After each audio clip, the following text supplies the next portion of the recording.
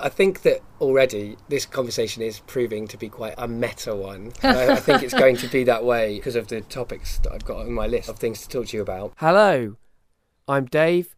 I'm the guy that's putting all this stuff together. I need to get better. Please make me better. I want to get better. Better acquainted with you. Hello and welcome to this special episode of Getting Better Acquainted. In this show we cut between some extra footage from my conversation with Lily, which aired last Wednesday, and my conversation with Carl James, which aired the Wednesday before that. The reason that both of those conversations happened was that somebody asked somebody else for advice.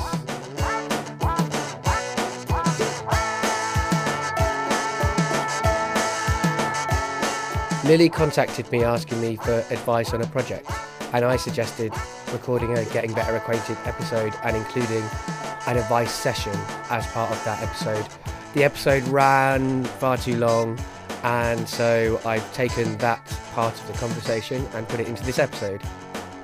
With Carl James, I contacted him because he's a fantastic conversationalist, somebody who studies conversation and makes audio conversation amongst many other things.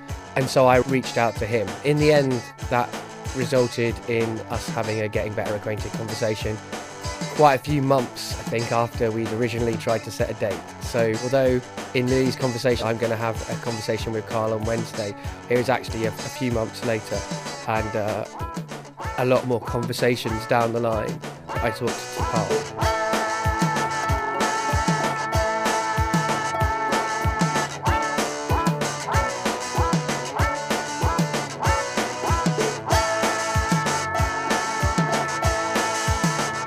In the Lily sections, we're talking about interviews. That's not normally a word I use for the conversations I have on Getting Better Acquainted. I call them conversations because that's what I feel most comfortable with. It's what I consider these things to be.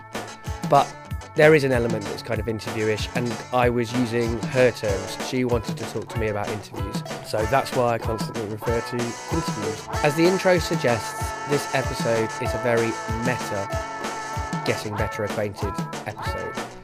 It talks a lot about the process, about the conversations that I've had, the experiences I've had of the conversations, and it really tries to kind of get into how you go about having conversations. The things that I've learned, the things that Carl James can teach me, the things that Lily thinks about her project that she was interested in doing. Thanks for listening to me waffle. Enjoy the show. The thing that sparked off this interview is that you approached me with a slightly different intention of talking to me about the process of interviewing. Yeah. Because you've got a project. Yeah. And I said, let's record an interview. Yeah. And we can talk about interviews on that. So what is your project? Because I don't even know this because I've kept this quiet till now. I don't like to rehearse. Now I'm going to have to do it now as well because it will be on record, and then if I don't do it... Yeah, that's true. The idea of it came from where I'm working at the moment, and I work in a dental school in the middle of Whitechapel, just behind the Royal London Hospital. It's actually a really fascinating place because of the people who work there. So you have people... There's just such a mix of people. The school takes up one square block of a building with 6 floors, each with a different focus on different aspects of that kind of work. In that space, you just have such a combination of people. So in terms of their jobs, you have clinicians, administrators, cleaners, IT techs, academics, PhD students. So you have a massive range of people, and it's more than in a lot of academic faculties because you have the clinical aspect as well. It's based in Whitechapel in East London, which means that on the one hand you have all the kind of staff who tend to get pulled from a pool of local employees, so people who do things like admin and cleaning and all of that kind of thing. So they've ended up there because they happen to live locally and they happen to have a skill or whatever that fits with that. And of course East London is culturally quite a diverse place. Definitely, yeah. And in particular Whitechapel, which I can't get over how fascinated I am by Whitechapel as an area, because it's just got this history of lots of people from different cultures living alongside each other, and sometimes it causes trouble. So on the whole, like through most of the history, that's all been quite peaceable, which is an interesting thing to note and an interesting lesson to learn in a way. But then you also have, among the academic staff and the clinicians, you have people who've come from all over the world to work there as dentists or as researchers. And that's really pretty amazing. Because, yeah, that sounds amazing. So you've got basically this one block in the middle of Whitechapel with just this enormous diversity of people and experiences. You start working in a place and you talk to people, you get to know them a bit, and you start to realise how diverse their life experiences are. And so I was thinking, wouldn't it be really interesting to do a kind of interview project? And I'm not quite sure how it would work. The way it worked in my head is that I would interview people and then blog about it, and kind of record each interview in the form of a blog and have a format with various questions and their responses and that kind of thing. But maybe it would be good to have something where you put out the recordings more like this. I'm not sure. It's not something I've ever done before. It's quite easy. Yeah, that's good. Yeah. But yeah, just really kind of trying to take in the scope of people's life, the diversity of life experience there. Suppose I talk to someone who's 60 years old and working on the security desk or something like that. Family come from East London, been in East London for generations. That experience is fascinating, because definitely. that person's been born into quite a different culture to the one we have now. Absolutely. In some ways, it's almost as other as someone who's come from halfway across the world. Yeah, absolutely. Which is also interesting. The past is a different country, as they say. Exactly. It's a very inspiring place, because you have all these people with this diversity, and it sounds quite twee, but everyone just rubs along together so well, and I really like that. It's just in a time when increasingly it seems sadly like there are a lot more tensions now than there even were. A lot of tensions between different cultures there's been a resurgence for various reasons. You know, you see kind of things like the EDL in the papers and that kind of thing, and that's a very negative thing. And yet you kind of see on this very practical level this example of lots of cultures living together can work and does work in a lot of places around the world and around this country. And I think that's a really, really positive message. And I think part of the object of this project would be to kind of really just show something positive. It's kind of quite a natural thing for people to just get on. Where it can be in the right circumstances. Exactly. So, yes, that was a bit of a lengthy answer, but that's the thinking behind the project. That's what I'd quite like to do if I get a chance. That project that you just outlined sounds really amazing to me, and it's got some of the things that I find is a restriction with this project. So because this is restricted to people I know, I don't get as diverse a group of people as I might like. I would like to be talking to people of all different ages, of all different ethnicities, of all different class backgrounds, and I will have a proportion of, like, a minority of the interviews will not necessarily be middle class, or might be of a different ethnicity from white, or might be a different age from between 20 to 35, 40. That's the kind of general, everyone seems to be in that bracket, and it's hard to get people outside that. Yeah. Your project has a lot of strengths that I wish this project had. Where your problem is the opposite sort of thing from what this project is. So I can get people on this show because they know me. Yeah, they don't know you. We trust you. Yeah, exactly. There's a level of trust that's already been People overcome. know me. They trust me. I've got a history, and people know, what the kinds of projects I've done before and things like that. So they know the kind of thing I might be aiming for, especially now the show's out there as well. Initially, you're going to be going to these people cold. They don't know you necessarily, and if they do know you, you are going to have to deal with, I would imagine, the fact that you're a middle-class white person who's saying, I want to record you because you're interesting. Yeah. Now, that can make people feel like they're insects or something, do you know what I mean? Like under a magnifying glass, rather than the real reason, which is because everybody's story is interesting, and that they're just as important as anybody else. So that's something you'll have to sort of think about how to broach that. Yeah, because the thing is, because if you go to, I'm interested in as much. I mean, there's definitely a representation of the middle class white fraternity. Yes, there as well. And in many ways, I'm as interested in that as a part of the bigger picture there as well. But, you know, obviously, if you go to someone who is like that, there's less of a... You maybe have less of an assumption for them that you want to... They're going to have less problem with the idea of being interviewed. Because it sounds potentially less insulting. Partly as well, it's because middle-class white people think that they are worth talking to. Yeah. And sometimes other people think they're not, or they think that, why do you want to come as a tourist into my culture or my way of thinking about the world? But I mean, I think that's easy to get round. Yeah. I think everybody wants to tell their story. That's something I've learned from doing this project, is how many people do want to tell their story, and a lot of people I thought would say no, or would at least be harder to get on, have said yes and have done it. And so actually, I think people want to tell their story. I think the important thing is to establish a trust with them, and I think also is to not try and pretend that you're anything other than what you are. So you know, you can't change the fact, nor would you want to. I'm sure that you're a middle class white person who went to Cambridge who wants to interview them. So I mean, I guess it's about being self-deprecating about that, or being aware that, you know, being able to sort of sense what they might, and that's the other thing. I think that's the hard thing I've found, and the interesting and the worthwhile thing about interviewing is it's about empathy. It's about developing empathy with the other person, and if you can tune into where they're at, then hopefully you can respond appropriately. So if they're feeling threatened, you can put them at ease. You know, I think in this respect, your current interests might hold you in a good position, because what I've discovered about interviewing people is that it is completely about being in the moment, right? And that's what you're doing in yoga. I mean, the only time that my mind is completely in the conversation that I'm having is when the microphone's on, tragically. I mean, that's interesting.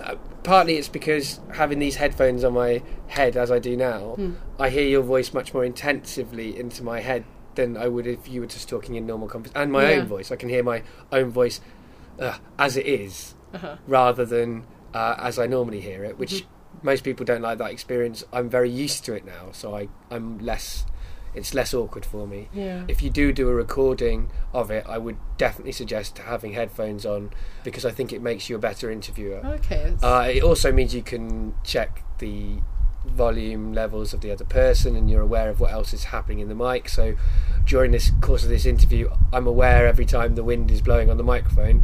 I just have to accept it, but I'm aware of it, whereas you won't be aware of it. So for me, it's actually quite sonically noisy experience talking to you today. It's quite interesting. Whereas for you, it will have been peaceful and quiet, and like I thought it would be when I came out here earlier on. I was like, oh, it's a nice day. This will be nice.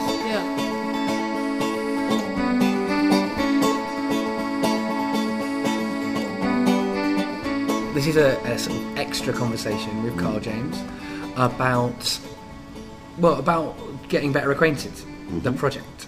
And you gave me some feedback in a really long and well written and kind, I thought, which is rare in feedback. And I don't handle feedback very well sometimes as well, I'm getting better at it. So I was kind of going, I was very appreciative of the kind way you phrased it. Did I ask you if you wanted it first? I can't remember. I think I asked for it. it. I think you asked for it. Yeah, good.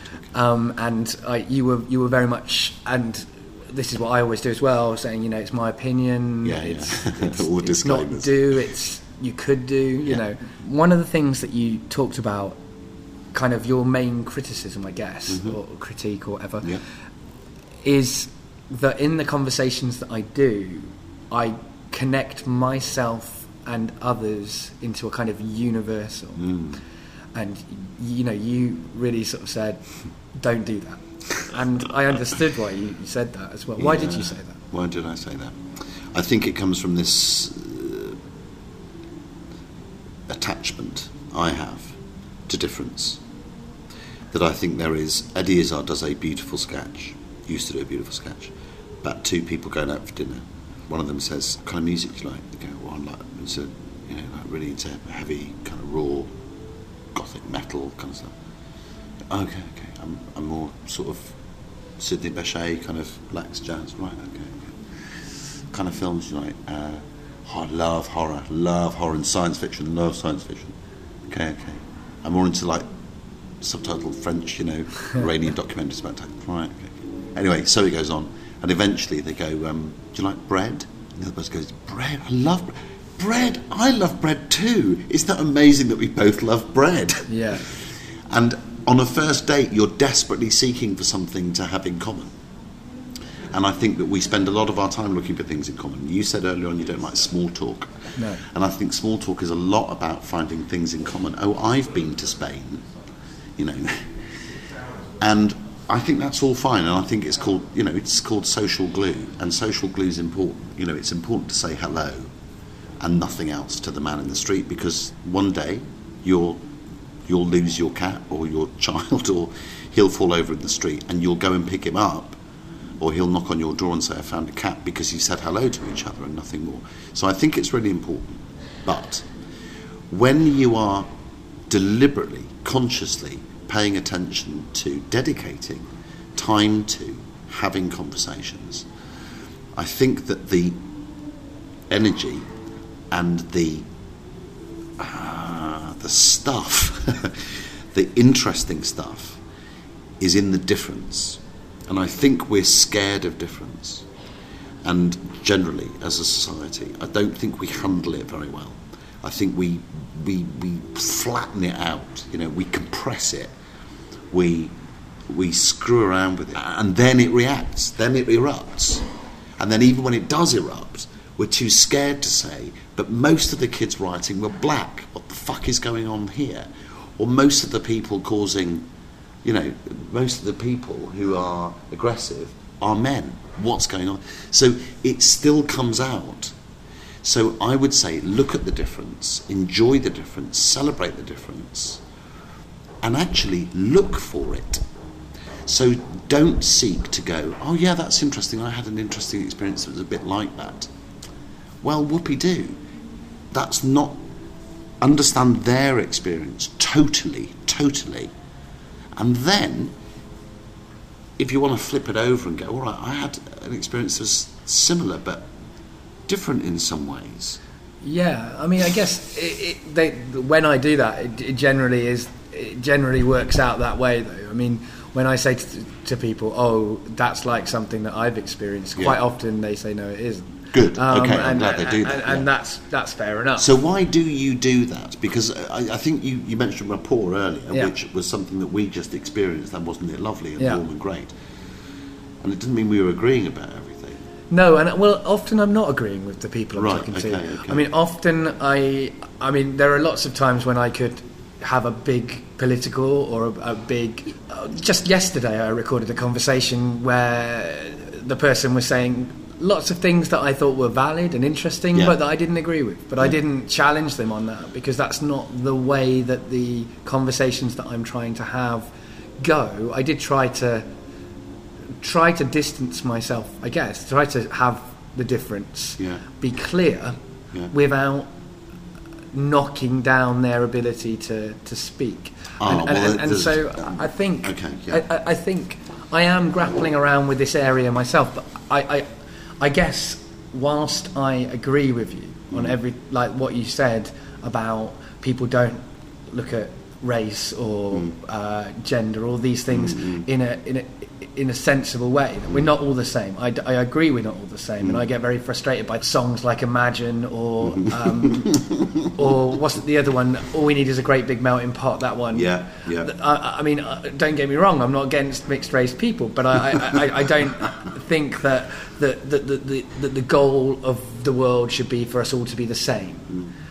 But I also think that we do all cry, we do all laugh, we do all experience fear, we have all got the capacity to become addicted to things, we all have the capacity to hurt each other.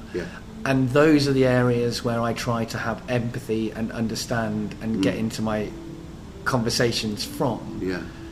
And that does lead me to that universalizing, which I agree is a problem. I mean, I am aware of it, and I try to I try to keep it in check, but it's something that it's natural, and it's perhaps a flaw in all my work, that I am the kind of person who tries to make big generalized universal truths. Okay.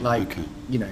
But again, you see, it's a flaw and it's a strength, because the payoff is that you create a shared sense of, call it humanity, or in a very grand way, or in a very practical way. You're just connecting with that person. You're just connecting, and there are huge benefits to that. And it's walking a wire, because those things are essential. And you, in a way, I used to say, and I don't say it anymore because I don't think it's true. I used to say, I'm here for you. And actually that isn't true in the conversations that I have, because it sounds like I'm exclusively here for you. And actually the truthful rendition of it is, I'm here for you as well as me, as you alluded to earlier. Now, for that to be an authentic meeting, then you have to be as much of you as you can be, and I have to be as much of me as I can be. And I think that why I consciously pay attention, probably, a bit too much, but it's only because I think it's so rare. I think it's so rare. No, you're right. And and it's definitely something I tried to bring into what I've done since getting those notes. Unfortunately, I have a lot in the bank already.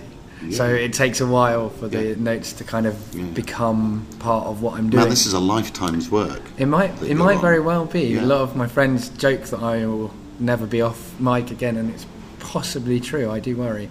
Or not worry, but I'm interested to see what happens. I'm going to be running and comparing a monthly show called Stand Up Tragedy. Check it out at www.standuptragedy.co.uk. The first night will be happening on the 6th of February, and tickets are available for that and for all the nights from the Leicester Square Theatre box office. It's also going to be available as a podcast, so check it out on its SoundCloud page or have a search for it on iTunes and subscribe there.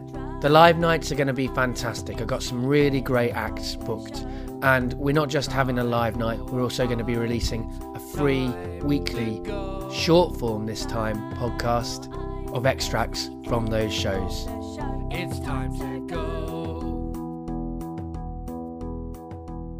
Because I knew that you were going to talk about interviews, I thought I would sort of tell you some of the things I've learned. Yeah, that would be really good. Particularly because I've been doing it very, like I was telling you earlier on, I've been doing this project very intensively, and I've done, I think it's something like, it's over 50, I'm not very good at counting them, but it's over 50 interviews in the space of like 4 months. So it's been a steep learning curve, and it's been very interesting. And I mean, the main thing that I definitely was going to say to you was, it's about being in the moment. Right. Like always, the most important thing, like I've discovered, the important thing is to have eye contact with the other person. I mean, it's all the obvious stuff, but you don't do it in conversation. Like most of us look around. Yeah. And I'm really bad for it, actually. Sometimes when I'm talking to people, they look around because I'm looking beside their head rather than at their head, and they feel like what's going on, and they sort of step. Or you can get, when there are lots of other people walking around, and you flip your eyes around. Exactly. And so it's definitely about getting eye contact. I think you can do a lot about preparation, but however you prepare, you need to be prepared to improvise and be in the moment. And if a lead or an avenue presents itself, you have to become tuned in to the other person. And it's quite an intensive experience. I would say everybody I've interviewed, I feel differently towards after I've interviewed them. Like I feel like I've really tuned into them. Yeah. So afterwards I sort of feel like I much more sympathetic to them in all areas. How can I say this without offending anybody?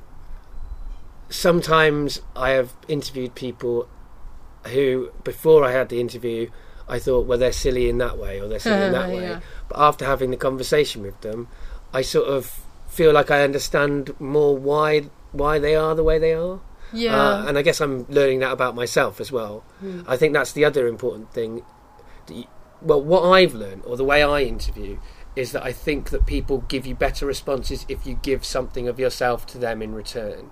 So the way I interview, I'm actively trying to sort of, if someone lays down a hard experience and I've got something that's similar, then if I lay down that too, they feel like they're not alone in it, and they're not, and it can establish a dialogue that can be a lot more kind of equal and open, and it then often inspires them to say something more. Yeah. Without them feeling attacked, because if you cross-examine someone, that can have a different. And with your project, you're going to have to definitely avoid cross-examining them. Yeah. You might not want to give of yourself in the same way that I do, because it's a different kind of project, and I can see an argument for that. It's something that I think I will have to guard against, that it hadn't occurred to me. Just something that I haven't had experience of, so I don't know. So that's a really interesting thing to think about. Part of the inspiration behind this project is you go into work and you say something to someone, you kind of put something, you give an opinion or you put something out there, you talk about something you've been doing or an experience you've had. And what interested me and what made me think, hey, everyone's experiences here are really interesting, is the way that they then reacted to that thing that I'd said. So I'd sort of talked about my weekend and there'd been certain elements to it, and people respond in different ways depending on who they are and what their experiences have been, and it's quite an interesting dynamic, I suppose. Yeah, I would agree. And I think arguably when you talk about people's identity, I suppose, it kind of reveals itself through small things. Yes. Often. Definitely. I think that one of my rules for this podcast is that if somebody has something that they want to talk about, then it doesn't matter if it's trivial, it doesn't matter if it's opinion, it doesn't matter if it's life story, it doesn't matter what it is, because they will reveal themselves in the conversation. So, for example, the week that we're recording this, the podcast that came out this week was my friend Clive. He wanted to talk about what is the point in anthropology, because he's just been studying it, right? Yeah, and he's got some issues with it. But through that conversation, he revealed a hell of a lot about himself. Yeah. Even though it was on paper, it would be a very high-minded intellectual conversation. It wasn't. I'm not saying it didn't have intellectual elements to it. I don't want to sort of dismiss it as a conversation, but he revealed a lot more about him as a person, and maybe he doesn't even realise how much he revealed about himself as a person. And that's you're right. The small little ways that people respond to things can be really revelatory. The other thing you've got to consider is how much you're going to edit. Because, the podcast that I put out, Getting Better Acquainted, they are edited. Yeah. They're not edited the same way that most things that you hear are edited, so they'll feel a lot more real. But ums, for example, are often cut out, or gaps in where people are looking for a word or where someone stumbles. Normally me. But in terms of your conversation, it would be completely valid, I think, for you to have a conversation where you might reveal things about yourself, but then only publish the stuff about that person. That's what journalists do. If you hear an interview on the radio, you know that they're incredibly edited, generally, unless it's live radio. There was an episode of a American podcast called On the Media where they played what someone would have sounded like before their editing, and it was completely different. They were sort of showing the process behind their normal shows, and it was really interesting. But in terms of your conversation, it would be completely valid, I think, for you to have a conversation where you might reveal things about yourself, but then only publish the stuff about that person, because you can use, that's what journalists do. That's how what if you hear an interview on the radio, that they're incredibly edited generally, unless it's live radio. And so you'll be you'll have those kind of decisions to make. The way I release this is I'm deliberately trying to make it real, trying to leave in the things that make a conversation real. Yeah, that's what it's all about. Yeah. But your project is, it seems to me, it has a slightly different, very different focus, which is portraits of people. Well, I guess this is portraits of people, but yours is a kind of, it's got a more sociological aim to it. It's got a more kind of finding out people's kind of it's oral history. Now I think of this as an oral history project, but it's not just an oral history project. There's other factors. Whereas yours just definitely seems to have a lot of value in this kind of oral history tradition.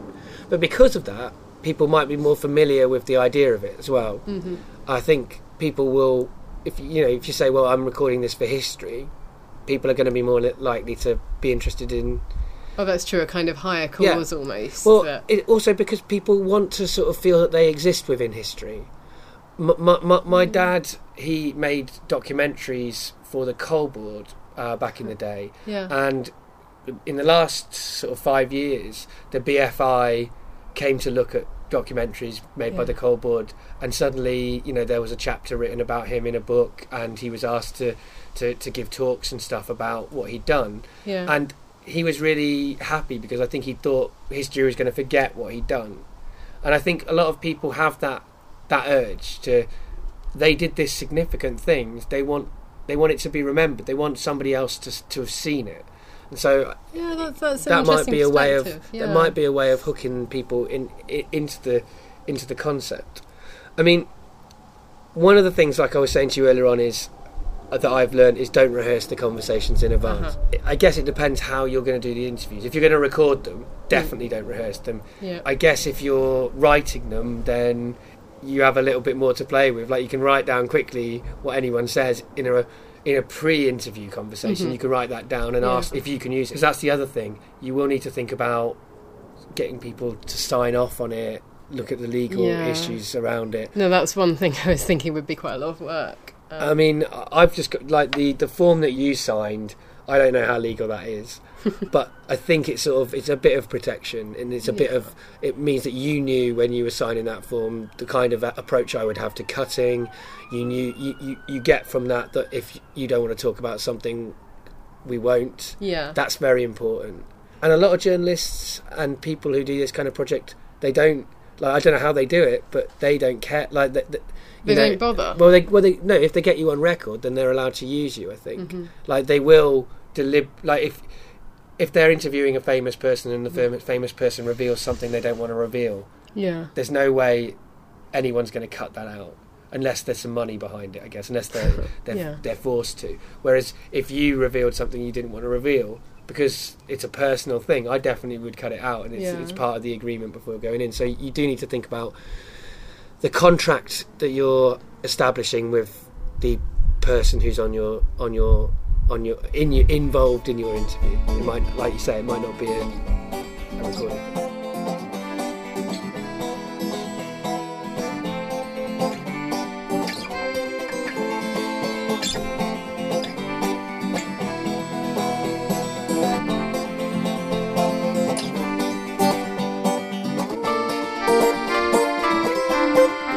So I'm going through the different headings. Great. So you talked about disclosing. And I think that's something that you said I do quite well. You do, yeah. And I think that's definitely something I've learned, is that if you want people to tell you things, you have to be prepared to give them things. Preparation, though, that interests me a lot, because I don't think I prepare very well for this, in the terms that you talked about in your feedback to me, in that I don't think I clear my head. And I wish I did. I've had some conversations where for example, I recorded a conversation with my older sister, and as she does, she jilted things around at the last minute. So it was an hour earlier than I expected, and and so I went into it, and I felt like I wasn't really there for that conversation because things had changed and I hadn't done any prep. So if I go into it, normally I go into the conversations and my mind is in the right place, but I don't know how to prepare it to be in the right place if it's not in the right place. How do you do that? Really good question. So if you do your proper prep, and beforehand, make sure you haven't got a meeting just before and all that kind of stuff. Of course, life walks in, so it'll rain or it'll be windy or there'll be air conditioning or something will go wrong and you have to move where you are. Those things happen. But I think there are two things. First of all, even when those things happen, because you have settled yourself a little bit, you can accommodate those shifts that come, either from the other person or from the environment. So you're just not blown off course quite so violently. That's the first thing. Second thing is, and I am learning to do this, is to trust that you can actually do it in the conversation too. Yeah. And so here's where disclosing is very, very useful. If you say, so, you know, slang for disclosing is saying what's on your mind or putting your background into the foreground. If you say to somebody, feels like I'm not quite ready for this conversation, my mind isn't settled yet, so it might take me a few minutes just to tune in with you. You've done two really important things. As you said, first of all, you've done what you want them to do. But the second thing is, you can now do whatever you're going to do together. And that's the qualitative difference between, for me, a good conversation and an interview, is that you do it together. And because you say what's really happening to you, I can work with you on that. I can say, well, do you know what, I really need a fag. Why don't I just go and have a cigarette? You just sit here for 5 minutes and then we'll start. Yeah, I guess that's probably what I should have done. Although there is also this problem I have with my project, is that I have personal connections to people that are often the things that make it hard. The interference. It's very hard to have a co-created conversation with somebody who knew you when you were a child. So in the way that they interact with you, it's always going to be that you are kind of not necessarily the same status. You know? So again, I would say put that exact problem in the mix. Yeah, I should have. The greatest note I ever got as an actor was make it the character's problem, right? And it's a bit of a cliche. The door won't open. Make it the character's problem. Yeah, right? Don't come fucking right. moaning to stage management. How interesting. Hamlet can't open the door, right? So yeah, how great. What could we learn about Hamlet? Help them by making it their problem too. And so, you know, I've got my 10 skills conversation. I've also got my 5 ins and outs, which are like the principles. One of the principles is equality. And you can have equality between, you know, a 70-year-old and a 13-year-old, so long as the 70-year-old goes, I don't know very much about internet gaming. Yeah. So take me through it slowly, okay? Because even though I know a lot more than you about how a car works, I don't even work a computer. So forget how old I am. I'm going to really listen to you. Yeah. And what's harder as the 13-year-old is to say, you know a lot more about me than a lot of other things, Grandad. But you're going to have to, just for a few minutes, okay, put yourself in the student's shoes and let me be the teacher. But then here comes the killer question, which makes it or breaks it. Is that okay with you? That's the thing. Yeah. If you create the joint contract somehow at the beginning about what the frame is, and it is a contract. I see it in that way. Is. Yeah, that's how I think about. Well, I think about art, all art like that. Like because I theorise a lot more about writing and or music, and that's how I see it. It's the contract between the artist and the audience. Okay, is where the art happens. Very nice. And you're right. It's the same in conversation. I'd not used that word. Yeah. It's an interesting word to use. It is an interesting word to use. That, by the way, you've got a whole load of stuff going against you when you're the one who brings the microphone and you're the one with the headphones and you're the one with everything else. And once I tried having an assistant come in who wore the headphones, set up the mic, and I just went and had a coffee and a cigarette with this guy before, and we chatted outside while David was sorting it all out, and then we went in and we sat down. And it was brilliant. It was absolutely brilliant. I was kind of hoping it wouldn't be, but it was brilliant. Because I spend a lot of time, so when I go and do interviews, I make sure I set up all my technical stuff before, so the moment that person walks in the room, I'm not, cabling the way to do all that stuff. And sometimes it doesn't matter, sometimes it doesn't matter at all, but there's something about the equality of a conversation that I think is really, really important. No, that's absolutely really valuable things to say to me. Have you been enjoying listening to these free podcasts? I've been really enjoying making them. I'm not asking you for money for myself. I don't want to be paid for making these. But I do want to do some more things with this show and also with Stand Up Tragedy. If you want to help me to do this, I'd be really grateful, because I can't do it on my own. I need a little bit of help. So please give what you can. Go along to the Indiegogo campaign. Type into your browser bit.ly/GBA and SUT. It'll be great if I can hit my target. It'll be great if I even get somewhere towards that target. With the money, what I'm going to do is pay the performers who'll be performing at Stand Up Tragedy and go on some more GBA road trips back to places where I have no real access to. And I'll be interviewing some more people there, remembering those places and taking some of your favourite guests along for the ride with me. Your project, if it's not an audio project, it still definitely has a lot of value. And in fact, that might actually mean that some people will be more likely to get involved in it rather than less. Because some people don't want to necessarily hear their voice back. But then, of course, audio is more immediate. It gives you a lot more clues on who the person is. You've got their voice. For example, I imagine there'll be loads of lovely accents in the building that you've got. There'll be lots of really nice use of language that might look on paper unexciting. A bit flat. But but might in audio form be really, really excellent. You've got issues with either one, because writing can put some people off. If someone's illiterate or they're not very comfortable with writing, the idea that they'll become part of a kind of academic world if they're summed up as writing. I mean, I'm not saying that everyone thinks in as pretentiously as I do, but they may have these kind of emotions in a more straightforward way. You have to give them something that they can relate to in yourself. So if you don't, like, my approach is to be very open, and that creates openness in response. But the other alternative you've got is positioning yourself as a kind of more authoritative figure, and people know how to respond to that as well.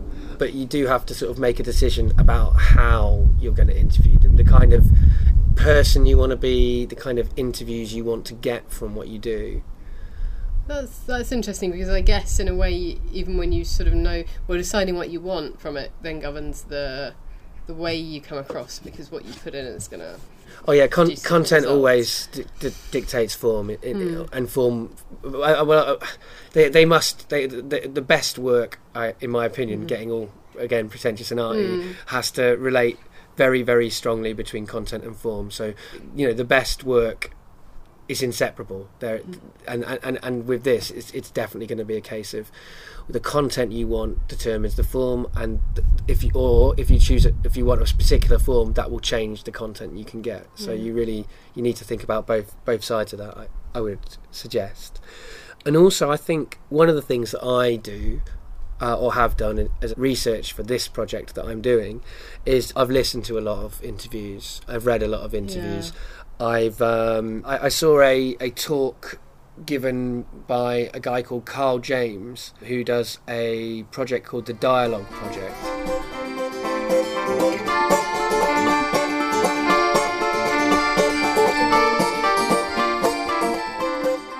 So navigating a conversation, we kind of did that a little bit in the conversation. Yeah, you did it nicely a couple of times. Good navigating. I try to. Sometimes. I mean, it really is hard. I mean, so navigating is about being aware of where you're at in the conversation and commenting on it and getting it back to the place. And sometimes your mind does wander. Certainly, the conversations that I've done under the influence of alcohol, it makes it very much harder to navigate anything. I don't know what time it is. Yeah, literally anything. Yeah.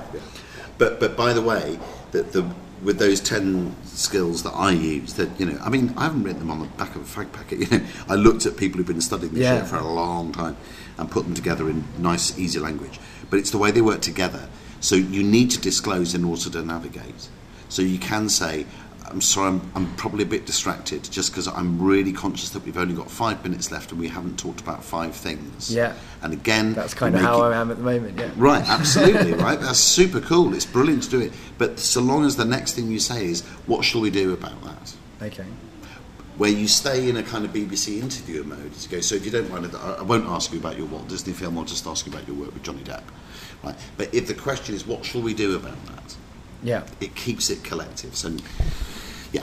And in the spirit of that, the next thing you sort of heading that you had was probing people, and you were talking about getting under people's skin in that. Mm-hmm. Now, that's something that I've consciously decided. It's not that I won't probe people. I won't challenge people. I do challenge people, and I think I do probe people, but I have to have a kind of instinctual line about how far I'll go with it, because of the nature of the safe space that I want to create. How would you probe in a safe how do you probe and maintain a safe space? Well, I'm going to sound like a broken record, but it's this is where the skills work together. So if you say, I'm a little bit nervous asking this question in case this is going to push you too far, but I'm going to say it anyway and remind you that you don't have to answer anything you don't want to. Okay, I think I do that. Why did you do that? Instinctually, but I don't think I've noted myself doing it. That's interesting. But this is the thing, and you do a lot of things. Listen, you wouldn't be doing this unless you had an intuitive skill at it and doing it so well. You do a lot of things instinctively, but like, do you know that? Is it an NLP thing when you're unconsciously incompetent and conscious incompetence? Yeah, conscious absolutely. competence, unconscious competence. So you are unconsciously competent at a lot of great dialogue skills. If you become consciously competent of them, you can do them when they're threatened. That's the difference. Okay. I think that's the difference. Okay. So if someone, and they can be threatened by someone being upset, they can be threatened by a lack of time, they can be threatened by your own feelings. Yeah. But if you disclose enough to say, there's a question I really want to ask you, but it feels to me like it might be a bit on the edge of too personal. Yeah. Then. Why did you sleep with him? You know? Yeah. You don't have to answer that question, remember. But it's what's going on in my head. Right. And I guess in my context, I can even say, we can cut this entire question if you're comfortable with it. Because you're not comfortable with it because I'd have a fight with you about that, though, because in a sense that is saying... That's saying something else. What is that saying? That's saying... You should be worried about this. That's what it's saying. And then they're more likely to say, cut it. Yeah, you're right. Maybe, yeah. Maybe I just say that after the conversation. Yeah. Or before date. That's the thing. So, that's right. But if you say it before it's shared, they know that, you know that. Yeah. So you're stepping together into the Well, I question. do. I mean, they all have it in the sheet that they sign, but they don't necessarily take that in. But yeah, absolutely. And don't underestimate how people forget things they want to. Oh, absolutely. Yeah. I'm so tired of this waiting around. We're not talking, we're just making sound. This conversation is getting me down. Everything's got too loud. I don't remember where this all begun. Before we started, we're just having fun. Let's talk in whispers and stay up all night. Everything will be alright. In his talk, he sort of talked about not being afraid of silences, because sometimes if you ask a really deep question, and it hasn't really happened in the conversation we've been having, but in some of the conversations I've done, people have been talking about some very big experiences for them, or even I've been talking about big experiences for me, and it's allowing the silence to hang and the person to get their own word.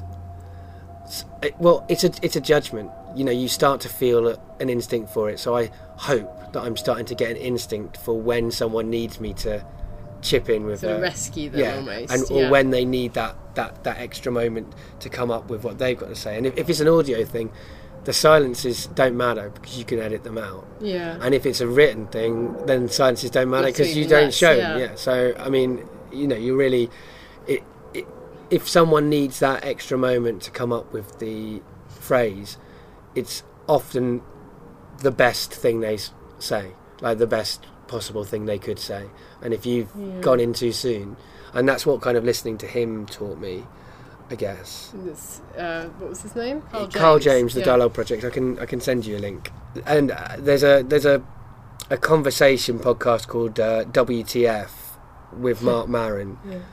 He's a comedian and he talks to famous people. Okay. But he's the he's one of the people I based this podcast on. Some people, he starts his shows with monologues about his life. Some people don't like them. I do, but I do. If you find that you're listening to it and you don't like that bit, fast forward to the actual conversation.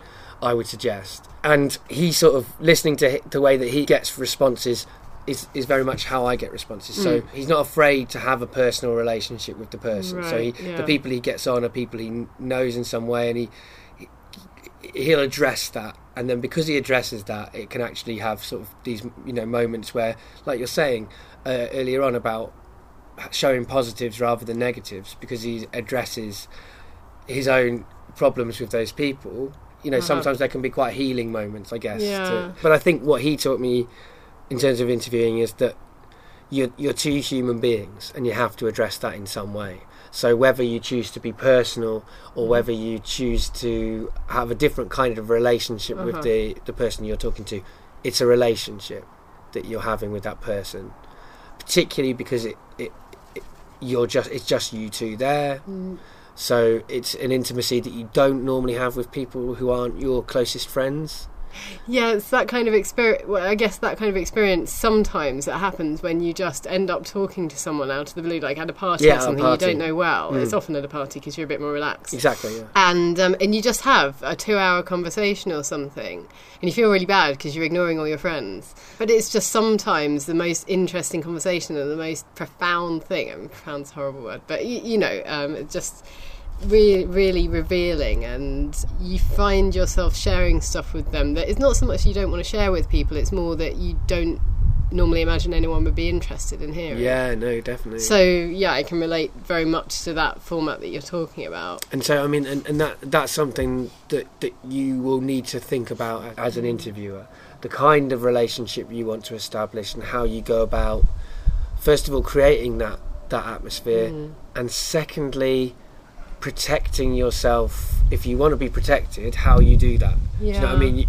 If you're going into an intimate conversation, like when people have talked to me about some quite emotional issues during this project, and I've talked to people about some quite emotional issues for me, and there's fallout from that in your life. Sure. So after I've had a very intense conversation, that can affect my mood for the rest of the week in quite an intense way sometimes. Hopefully now I'm in a phase where I'm in a very happy mood all the time because of good fallout from some of the conversations. But that's something that you need to consider. You're going into a situation where, however, especially if you're someone, like you say, who thinks a lot and overthinks things a lot, you are putting yourself potentially in harm's way, I guess. So you do need to consider that. That's why I think sometimes people do choose to be quite authoritative rather than open. But I think there's value in both. And I actually think that personally, I think the way that Mark Maron does his interviews or the way I do my interviews is probably a very valuable thing for him as a person and me as a person, because if you do put yourself on the line, then you actually have some much more amazing places you can get to. I think people are more willing to open up to you, aren't they? And I guess I would like to be able to ask things which potentially could be quite difficult things to ask people if you're taking the authoritative, well, they're difficult anyway, but especially if you're coming from an authoritative stance, there are some things you just can't imagine people revealing to you or being able to ask, especially if there's someone you didn't know beforehand. So I suppose in a way it would be nicer to try and take the slightly more vulnerable, riskier approach. It's a bit like part of the reason that I've not travelled as much as I might have done, partly economic, but to be honest, you don't really need a lot of money to go places now. Part of the reason is that I really like to go and get involved with a place, and I find it quite difficult to... I've had some nice times visiting places for a few days, but I much prefer to spend a period of time there where you invest a lot in it, and you invest a lot in that experience of putting yourself out there, and you are vulnerable when you're new in a different place, and when you know that you're not just going to kind of shoot out of town in a week or two, you're putting a lot more of yourself into that experience, but you always get so much more back from, and in a way people are like that. If you really open up more, it's a bit of a funny metaphor, but if you really open up more and put yourself fully into that relationship, I think that's more perhaps more rewarding, and Yeah. more rewarding for other people to listen or to read about. And also, but I mean, also the other side of it is that your subjects will sometimes have fallout as well from the conversations. I mean, it's a duty of care, I think, as well, to a certain extent, of trying to make sure that, like, there's been a couple of interviews where people have cried and stuff like that, and it's trying to make sure that by the end of the interview I'm bringing it back to a safe place. Like, if we're going to go to dark areas, that's fine, but I have a responsibility in that conversation, and you would have, like, for example, if you're interviewing people from lots of different ethnicities, they might be from places where war has happened. There might be very complicated places that might come up, and it's valuable to get those experiences. It is valuable, I think, for everybody, for them, for the society in general. But it really is about a kind of, I guess, a duty of care within that. I mean, I've not gone to those kind of dark places, thankfully, in my conversations, but I've been to some quite dark places occasionally, and it is definitely something you need to consider. And, you know, I'm quite an evangelist for this open approach. It kind of flows out of everything I've done before. It's kind of a natural progression in my work as an artist. I mean, I don't think that's the only option, and I think that you need to sort of think about how it's going to fit with the people that you interview. And part of it you won't know until you start. You know, you won't know 100%. You can do as much preparation as you like, but you don't know what it's going to be like until you start. I've certainly, what I expected this project to be and what it is are different. I'm glad it's grown into what it's grown into. I think I wouldn't have been as satisfied with how I thought it was going to work out. That's something that you have to also be prepared for, is that when you jump into the project, you don't know where you're going to end up. It'll grow legs. Yeah, exactly. We're going nowhere. We're going nowhere. It's clear. So why not just stay here? We're going nowhere. We're going nowhere. It's clear. So why not just stay here? So checking is checking what's happening, and checking the nature of the conversation, and I guess I do that a lot. Probably, I mean, that's something do you think I don't? Okay, no, I don't think you do, because I don't think anybody does. Okay. I think you do check the nature of the conversation. What you didn't do a single time, I don't think, in our conversation, and it doesn't make you a bad person, just makes you one of everybody else, of all of us. We don't check that we've understood what somebody's meant. We just don't. We're so happy to go, yeah, I know what you mean. I mean, it's like that, isn't it? It's like, hang on a minute. So really then, for you, it wasn't so much the events of September the 11th that changed the way you look at what you do working-wise. It was that speech by Bill Clinton, was it? No. I can do one of two things. If you check with me, I can do one of two things. I can either go, fuck yes, that's absolutely it. That's absolutely it. And the next thing I do is I tell you a whole load more, because you get me. Okay. Right, you get me. There was a great episode of Curb the other day when he just said to his friends, he's going out with a girl, he says, she just gets me. She gets me. It's like the highest thing we go. And so I can either go, he's got me, and I'll tell him more, or I can go, no, it wasn't the Bill Clinton thing more than September 11th. It was what the two of them were together. It's interesting. I think when in that case, the kind of checking that I tend to do when I do that in conversations, it's if someone's talking about something, their area of expertise that I don't understand in any way, then I always say, do you mean this? Absolutely. And I do repeat it back, but I never do it about the emotional things. And you're right, I probably should. And That's when did really you become a fucking expert on their emotions? But we all think we are, you see. Absolutely. Right? We all think we know love, fear, death, grief. And right? that's my main, and that's kind of feeds back to what you were saying earlier on about the universals. Conversation is making you frown. It's time to turn the volume down. There's talking whispers and stay up all night, and everything will be alright. We're going nowhere. We're going nowhere. It's clear. So why not just stay here? We're going nowhere. We're going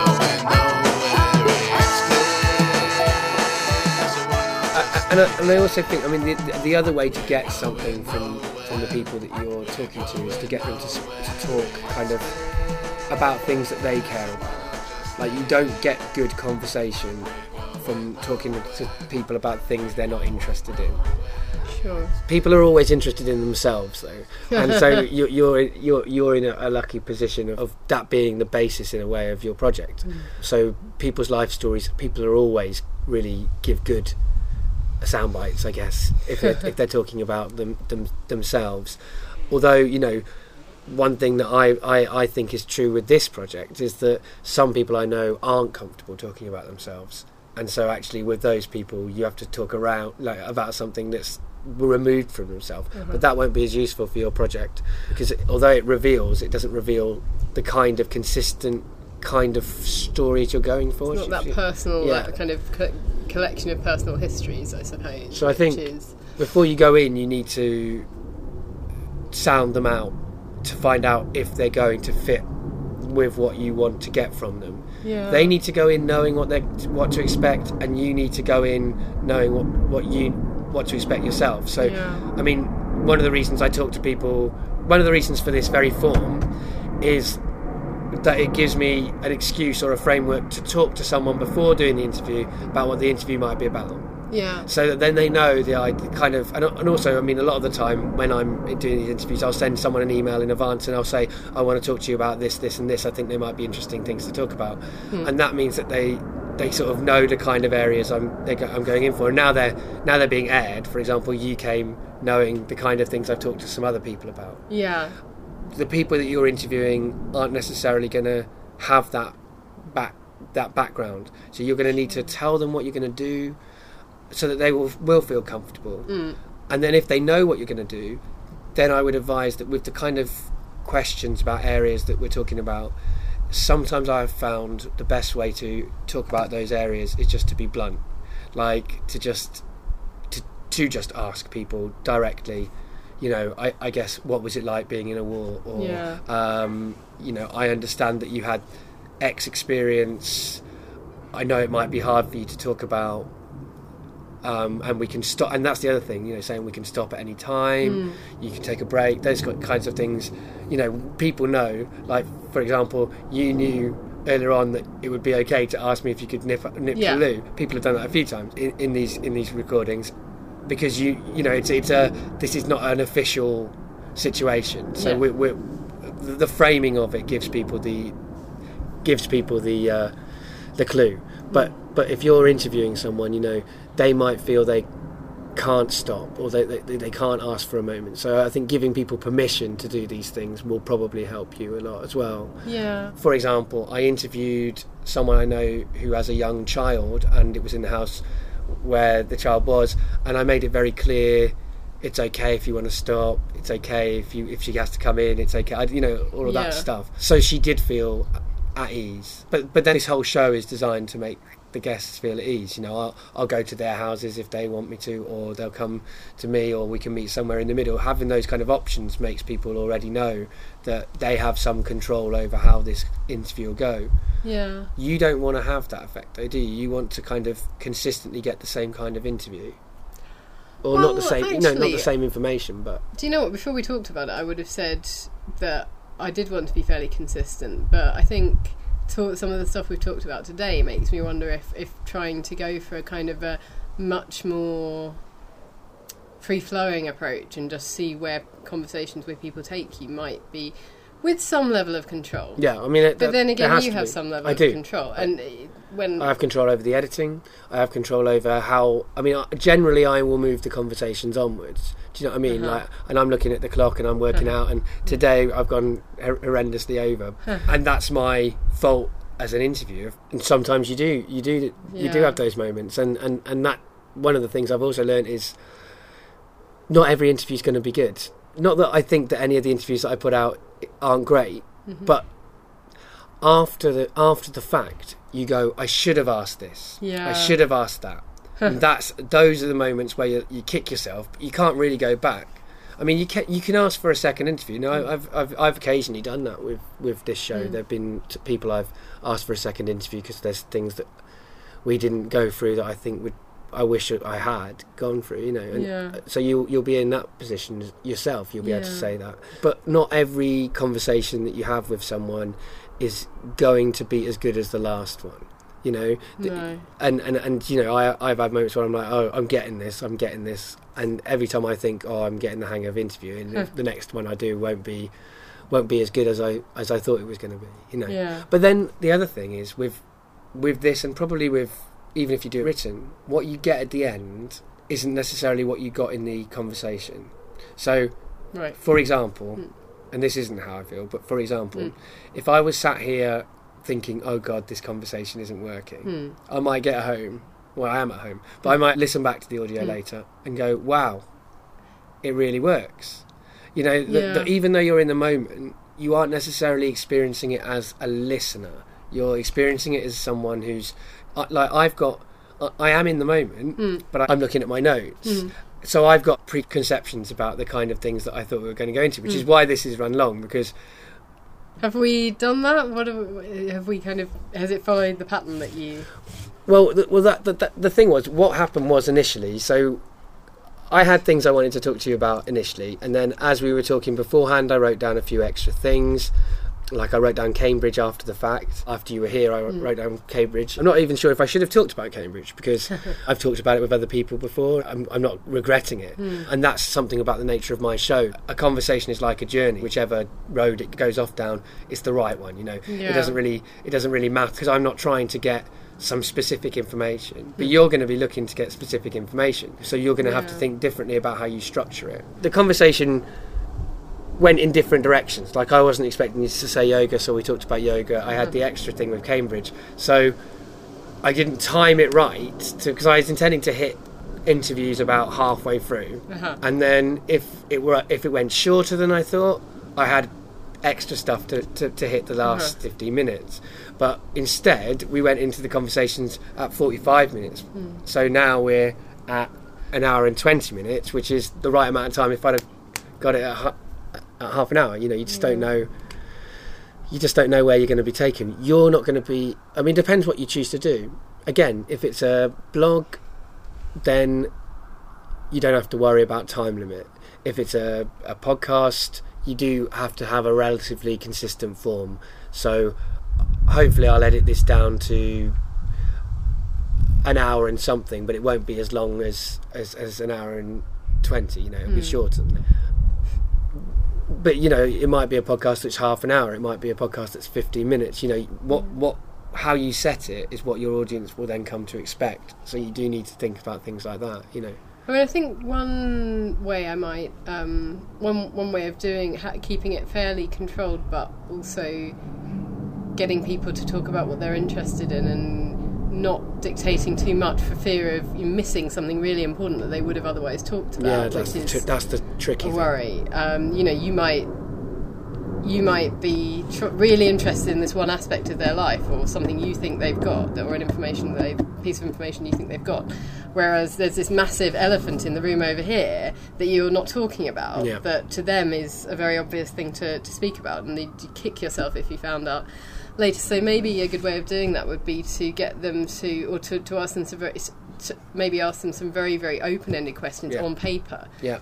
Weeks or however long, a long time before the interview, and then use that as a basis. So it's almost like they're dictating, which I guess could work quite well. And also, just kind of, again, it's an extra assurance for someone who doesn't know you that you're going to stay in their comfort zone. You know, I came in here and I didn't know what you were going to ask me, but I'd heard you do interviews before. Yeah. I'd heard you sort of asking people about quite difficult things and then bringing it back round to something more comfortable and ending on generally quite a positive note.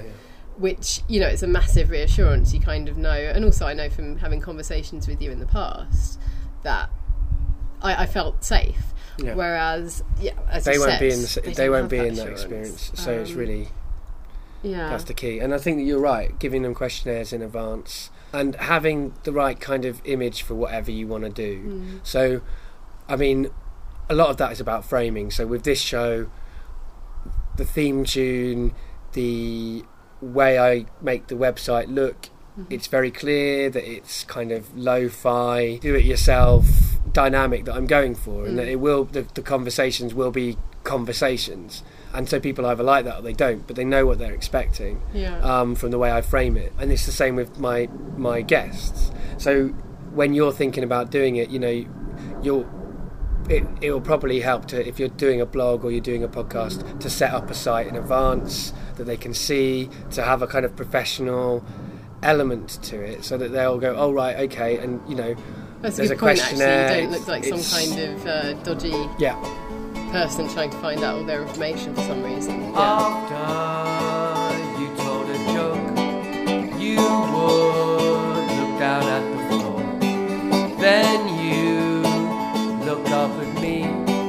We'd share the love. One of the things that you talk about as well is listening to how something is said. Yeah. I mean, I don't know if I am, in that respect, a good listener.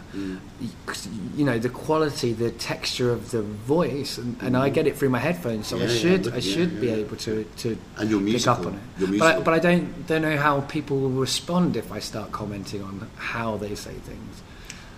Okay, so it depends on how you comment. Yeah, because I don't want them to become self-conscious, and I don't want them.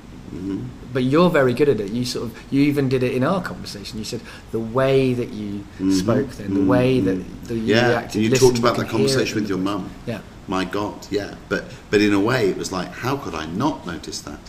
And I think it's the explicitness again. I think that in a way, this is where disclosure really comes in.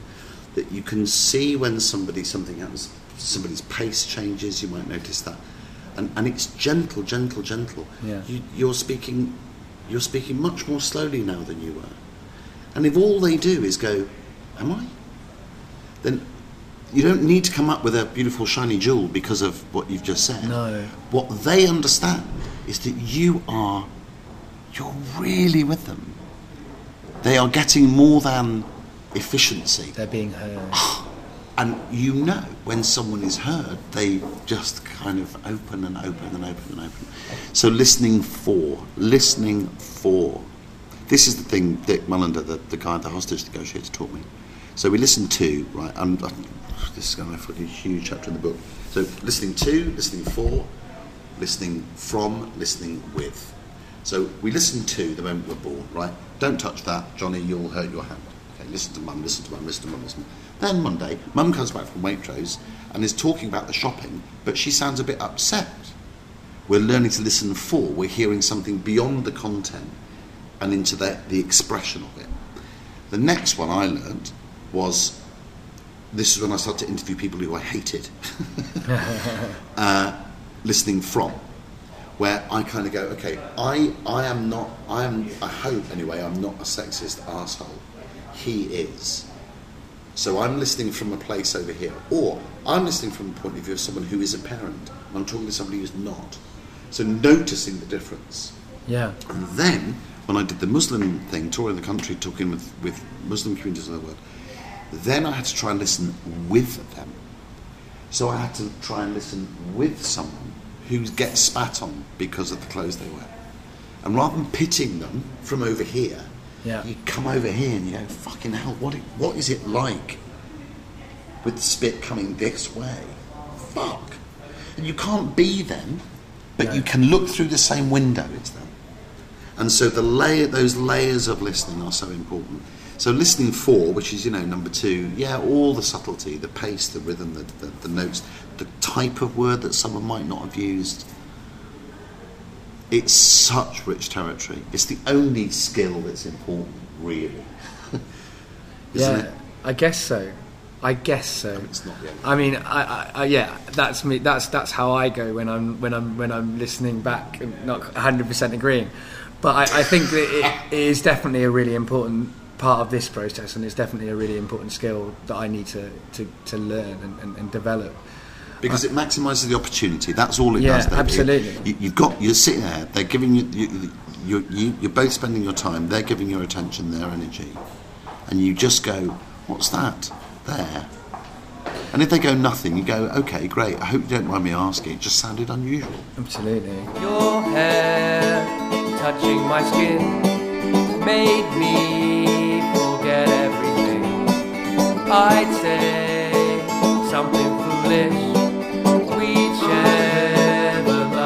Initially I asked the people who I knew would say yes, So I would have examples of what I would do, and as it's gone on, people can see what I'm doing, and then they're more likely to say yes. And so it might be a similar thing of, if you're deciding to interview all the people in one location, you might have people you think, oh, they'll definitely do it, and they'll be your kind of spokespeople. They're the people who will bring in other people, because as some people do it, other people will then go, oh, they've done it, they had a good experience.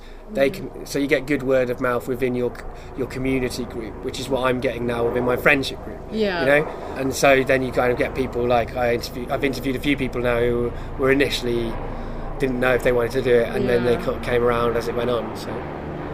So yeah. There's a brick right inside my stomach as I sit here, staring at the walls, and I don't miss all the stupid things you used to do, but I miss you.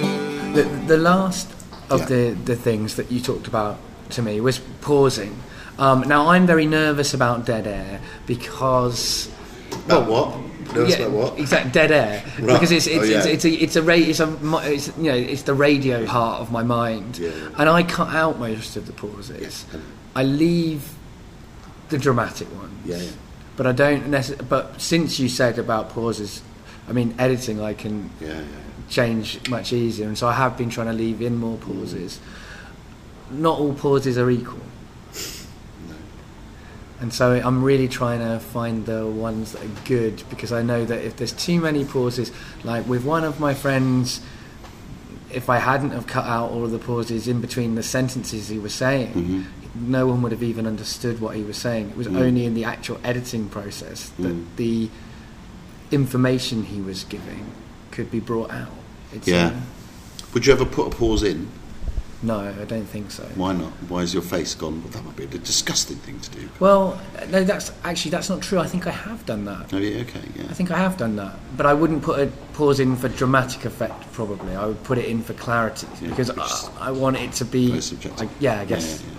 Well, all the editing is subjective, and I always wonder about all that. Well, I know, and in a way, and that's where I feel I'm the artist manqué, because... You know, do you do that thing sometimes where you put a little thing on a loop just to go round? Yeah, and there was a great radio lab, and suddenly you hear a little musicality in a phrase. Musicality all the time. Me, right? And sometimes when I do that, I think, if I was really talented, that's what we're doing in the conversation. Yeah, no, I know. Right? Because we are fucking around. We are making something out of these conversations. Actually, we're also married to the logic in the sense. So I think pausing. Yeah. I don't think I'm not beyond a dramatic pause now and again. I wouldn't put one in personally, but I would. I'm not. This also comes with working the shorter form day. I shape those conversations like fuck. Yeah. I mean, and I put music on them, and I do all that shit. I go, here it is. Here's my take of this conversation. Yeah, you do put music on. Yeah, and it's that's a big subject. It's a big issue, and it's not something we have time to really talk about. We'll do it another time. But I like music being on things. I'm not against it. Yeah. But I choose not to do it for my... Yeah. No, and I applaud your not doing it. It's working for you big time. Right. Now... That's fantastic. Thank you very much. Did we get through all your big things? Yeah, we did. We got through all of them, so that's great. So this has been slightly time condensed conversation. There's a brick right inside my stomach as I sit here, staring at the walls, and I don't miss all the stupid things. Is there anything else that I haven't talked about interviews that you'd like to know? I don't think so. Like, we've covered quite a lot, haven't we? And, you know, partly because I'm coming to it as a complete newcomer. A lot of it is just saying to people right now, you know, what do you do? How does it work? Yeah, I think that the community of artists and podcasters or whatever they are open to people talking about these things. For example, Carl James, who I was mentioning earlier on, I'm going for to meet up with him on Wednesday and talk about I guess he'll give me notes on the project and stuff like that. And so I guess I'll have a similar conversation to this. And I think people making stuff generally are quite open to emails, asking them about it. So, I mean, another thing I would definitely suggest is talking to other people. I'm sure you're already doing this. Yeah. But talking to other people, finding out how they do it, listening to podcasts of people who are interviewing people, reading interviews, looking at the different forms and working out how you want to approach it. I think people will be willing to listen and give advice to you, especially because it's quite an interesting project as well, I think. So I think that can capture some people's imagination. Yeah, well, this has been a really good start. I mean, you're the first person I've spoken to in depth about it and sort of analysed different aspects and the potential problems, potential plus points, and it's been good because I've got a lot to kind of go away and think about now and kind of work out, just give it a bit more shape, give it a bit more life. Oh, good.